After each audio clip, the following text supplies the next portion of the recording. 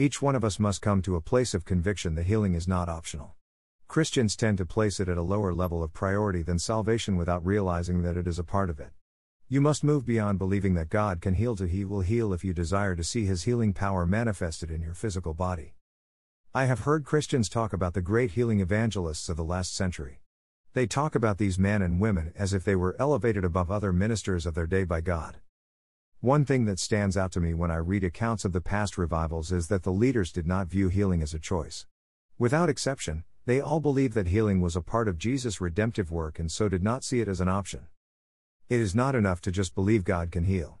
Many dear Christians believe this and are suffering from some form of sickness or disease. Healing is in the redemptive work of Jesus Christ. It is not just something we are asking God to do for us. He has already provided it and is waiting for us to receive it. We must believe this if our goal is healing for any sickness or disease afflicting us. A study of the people throughout church history who ministered in the miraculous will show they were dogmatic about the fact that healing is a part of our redemption. The Gospels include 17 accounts of meetings where Jesus healed all of the sick. The Gospels also contain approximately 47 accounts of individuals healed by Jesus. I have spent some time studying the ministry of Jesus over the years and have not found a single instance Jesus turned anyone seeking healing away. Then answered Jesus and said unto them, Verily, verily, I say unto you, the Son can do nothing of himself, but what he seeth the Father do, for what things soever he doeth, these also doeth the Son likewise. John 5:19. Jesus said that he could not do anything the Father had not directed him to do. Do you think that this would mean he only healed the sick when directed to do so by the Father? If the answer is yes, do you agree that this presents a solid case that it is the will of God for us to be healed? I have heard ministers tell people suffering from a sickness that God put the disease on them. There is not a single passage in the Gospels that will back this up.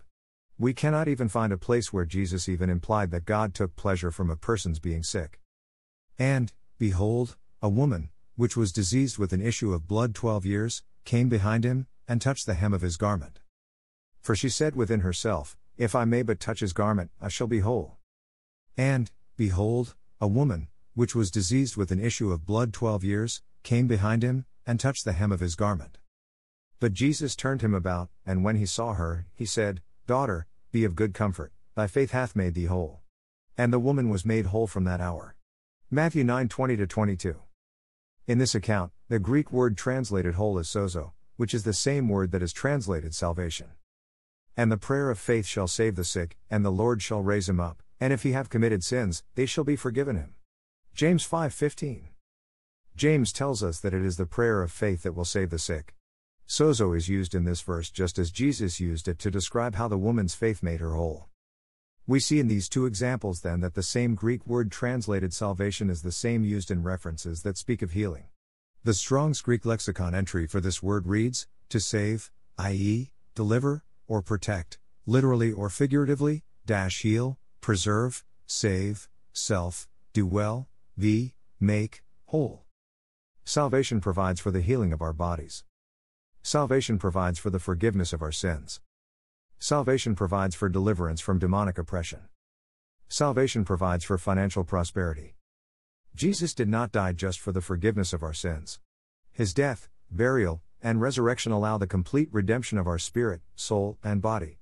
It is our religious traditions that have stripped physical healing from salvation. Jesus died for the healing of our physical bodies just as he died to forgive our sins. His death, burial, and resurrection provide complete redemption for all areas of our lives. And it shall come to pass, that whosoever shall call on the name of the Lord shall be saved. Acts 2:21. Peter used the word sozo in his first sermon to describe the salvation available to us in Christ Jesus. He was quoting from the prophet Joel. And it shall come to pass, that whosoever shall call on the name of the Lord shall be delivered, for in Mount Zion and in Jerusalem shall be deliverance, as the Lord hath said, and in the remnant whom the Lord shall call. Joel 2:32. Salvation and deliverance are synonymous terms. Jesus died to deliver us from the evil world that we live in. Who gave himself for our sins, that he might deliver us from this present evil world, according to the will of God and our Father. Galatians 1:4. Paul tells us that Jesus died to deliver us from this present evil world. Religious tradition has pushed the benefits of salvation off to the future. We serve a good God. He does not want any of his children to live in bondage to Satan, and more than he wants us to have sin in our lives. The church needs an awakening to the truths of our redemption. Christians need to return to the Word of God and break free of the bonds placed on them by religious tradition. God's Word tells us that He has forgiven our sins, healed our diseases, provided for our financial needs, and provided deliverance from satanic bondage. The atonement of Jesus Christ covers each one of these areas of our lives. Thank you for stopping by today. If this post has been a blessing, please share our blog with your friends and family.